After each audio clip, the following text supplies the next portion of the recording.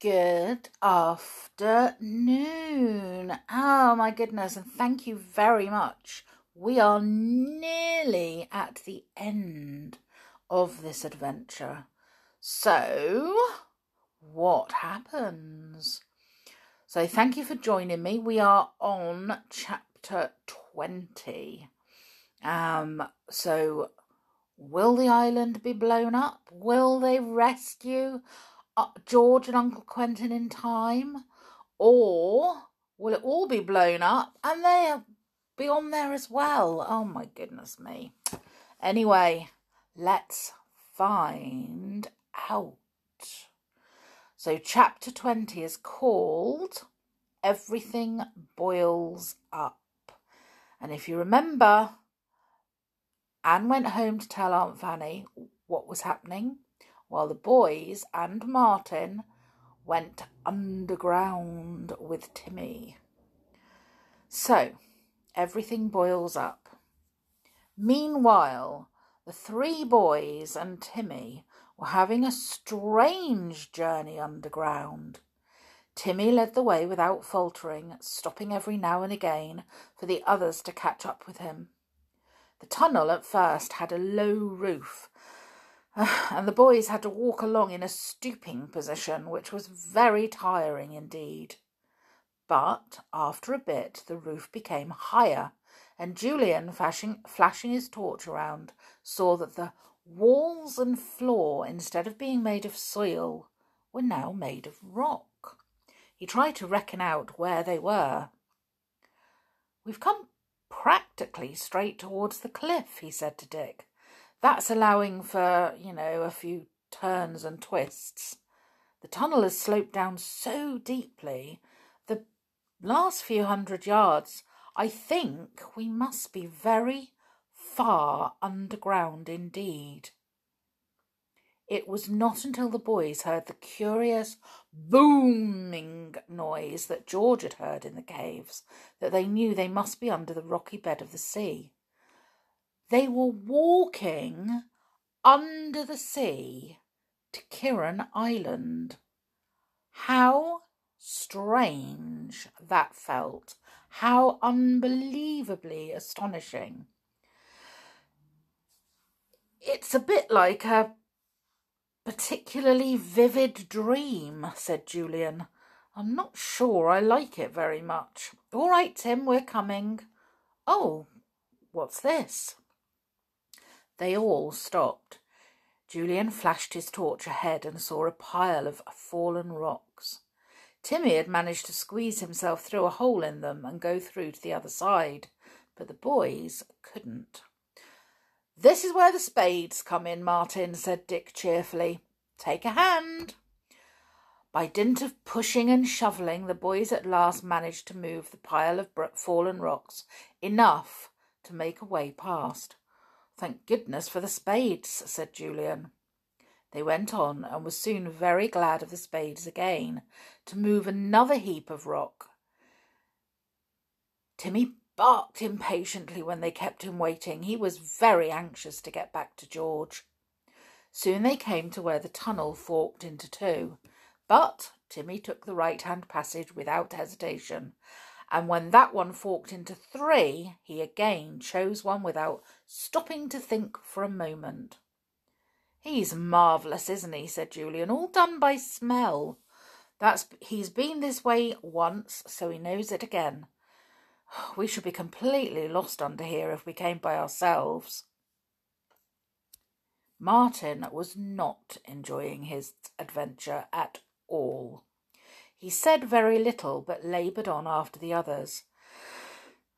Dick guessed he was worrying about what was going to happen when the adventure was over. Poor Martin. All he wanted to do was draw, and instead of that he had been dragged into one horrible job after another and used as a cat's paw by his evil guardian. "Oh, do you think we're anywhere near the island?" said Dick at last. "I'm getting tired of this."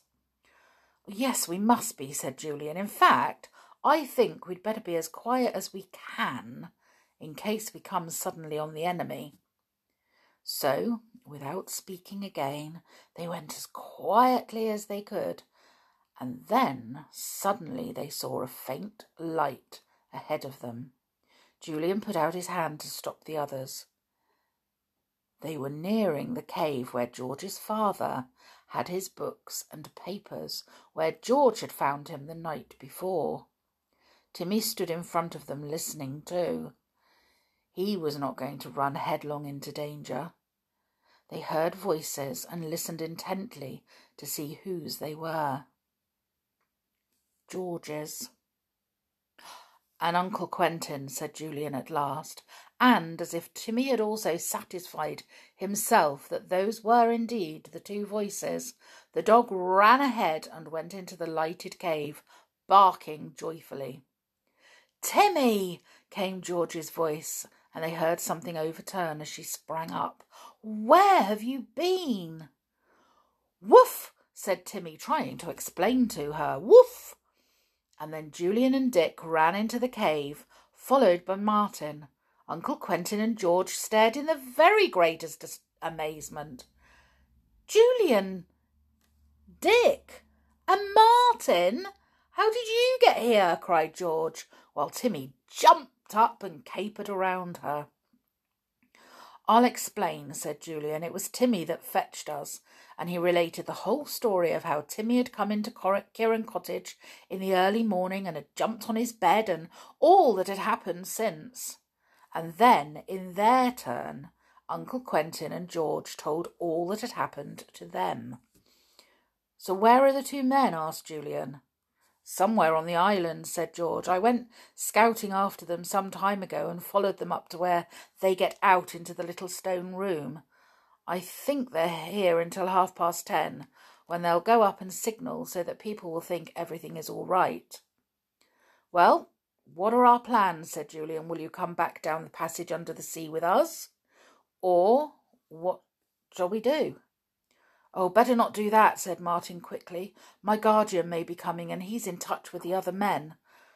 If he wonders where I am and thinks something is up, he may call in 2 or 3 others, and we might meet them making their way up the passage. They did not know, of course, that Mr. Kirrin was even then lying with a broken leg at the bottom of the quarry. Uncle Quentin considered. I've been given 7 hours to say whether or not I will give the fellows my secret, he said. That time will be up just after 10:30. Then the men will come down again to see me. I think between us we ought to be able to capture them, especially as we've got Timmy with us. Yes, that's a good idea, said Julian. We could hide somewhere till they come and then set Timmy on them before they suspect anything. Almost before he had finished these words, the light in the cave went out. Then a voice spoke out of the blackness. Keep still! 1 movement and I'll shoot! George gasped. What was happening? Had the men come back unexpectedly? Why hadn't Timmy given them warning? She'd been fondling his ears, so probably he'd be unable to hear anything. She held Timmy's collar, afraid that he would fly at the man in the darkness and be shot. The voice spoke again. Will you or will you not give us your secret? Not, said Uncle Quentin in a low voice. You will have this whole island and all your work blown up then. And yourself too, and the others. Yes, you can do what you like, suddenly yelled George. You'll be blown up yourself too. You'll never be able to get away in a boat. You'll go onto the rocks.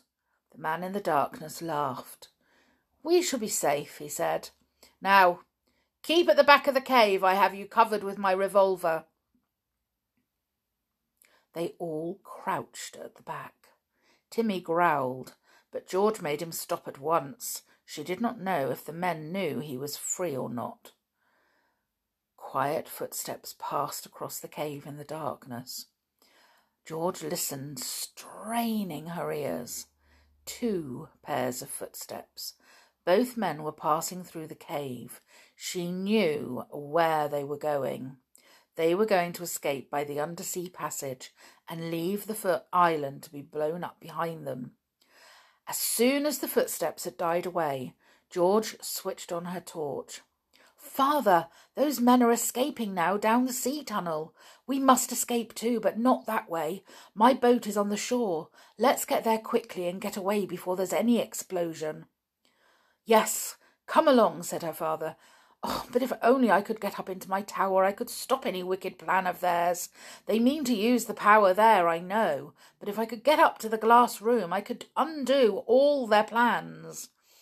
"Oh, do be quick then, father," cried George, getting in quite a panic now. "Save my island if you can." They all made their way through the cave, up to the passage that led to the stone flight of steps from the little stone room. And there they had a shock. The stone could not be opened from the inside. The men had altered the mechanism so that it could only now be opened from the outside. In vain Uncle Quentin swung the lever to and fro. Nothing happened. The stone would not move. "It's only from outside it can be opened," he cried in despair. "We're trapped." They sat down on the stone steps in a row, one above the other. They were cold, hungry, and miserable. What could they do now? Make their way back to the cave and then go on down the undersea tunnel? "I don't want to do that," said Uncle Quentin. "I'm so afraid that if there is an explosion, it may crack the rocky bed of the sea, which is the roof of the tunnel, and then water would pour in. It wouldn't be pleasant if we happened to be there at that moment." "Oh, no, don't let's be trapped like that," said George with a shudder. "I couldn't bear it." "Perhaps I could get something to explode this stone away," said her father after a while. "I've got plenty of stuff if I've only got time to put it together." "Listen," said Julian suddenly. "I can hear something outside this wall." "Shh!" They all listened intently. Timmy whined and scratched at the stone that would not be moved. "It's voices," cried Dick. "Lots of them. Who can it be?" "Be quiet," said Julian fiercely. "We must find out." I know, said George suddenly. "It's the fishermen who have come over in their boats. That's why the men didn't wait till 10:30. That's why they've gone in such a hurry. They saw the fisher boats coming." "Then Anne must have brought them," cried Dick. "She must have run home to Aunt Fanny, told her everything, and given the news to the fishermen. And they've come to rescue us. Anne, we're here!" Timmy began to bark deafeningly. The others encouraged him because they felt certain that Timmy's bark was louder than their shouts. "Woof, woof, woof!" Anne heard the barking and the shouting as soon as she ran into the little stone room. Where are you?" she yelled. Here, move the stone!" yelled Julian, shouting so loudly that everyone near him jumped violently. "Move aside, miss, I can see which stone it is," said a man's deep voice. It was one of the fishermen. He felt around and about the stone in the recess, sure it was the right one because it was cleaner than the others through being used as an entrance. Suddenly he touched the right place and found a tiny iron spike. He pulled it down and the lever swung back behind it and pulled the stone aside. Everyone hurried out, one on top of the other. The 6 fishermen standing in the little room stared in astonishment. Aunt Fanny was there too, and Anne. Aunt Fanny ran to her husband as soon as he appeared, but to her surprise he pushed her away quite roughly. He ran out of the room and hurried to the tower. Was he in time to save the island and everyone on it? Oh, hurry, hurry! Well, oh my goodness, what do you think? Is he going to be in time? Tomorrow we will find out, because tomorrow is the final chapter. Ooh. Well, I hope that he's going to be in time. Oh my goodness me. Oh, very exciting. Right. Make sure that you take care and stay safe. And make sure you join me for the final installment tomorrow. Okay? Until then, bye for now.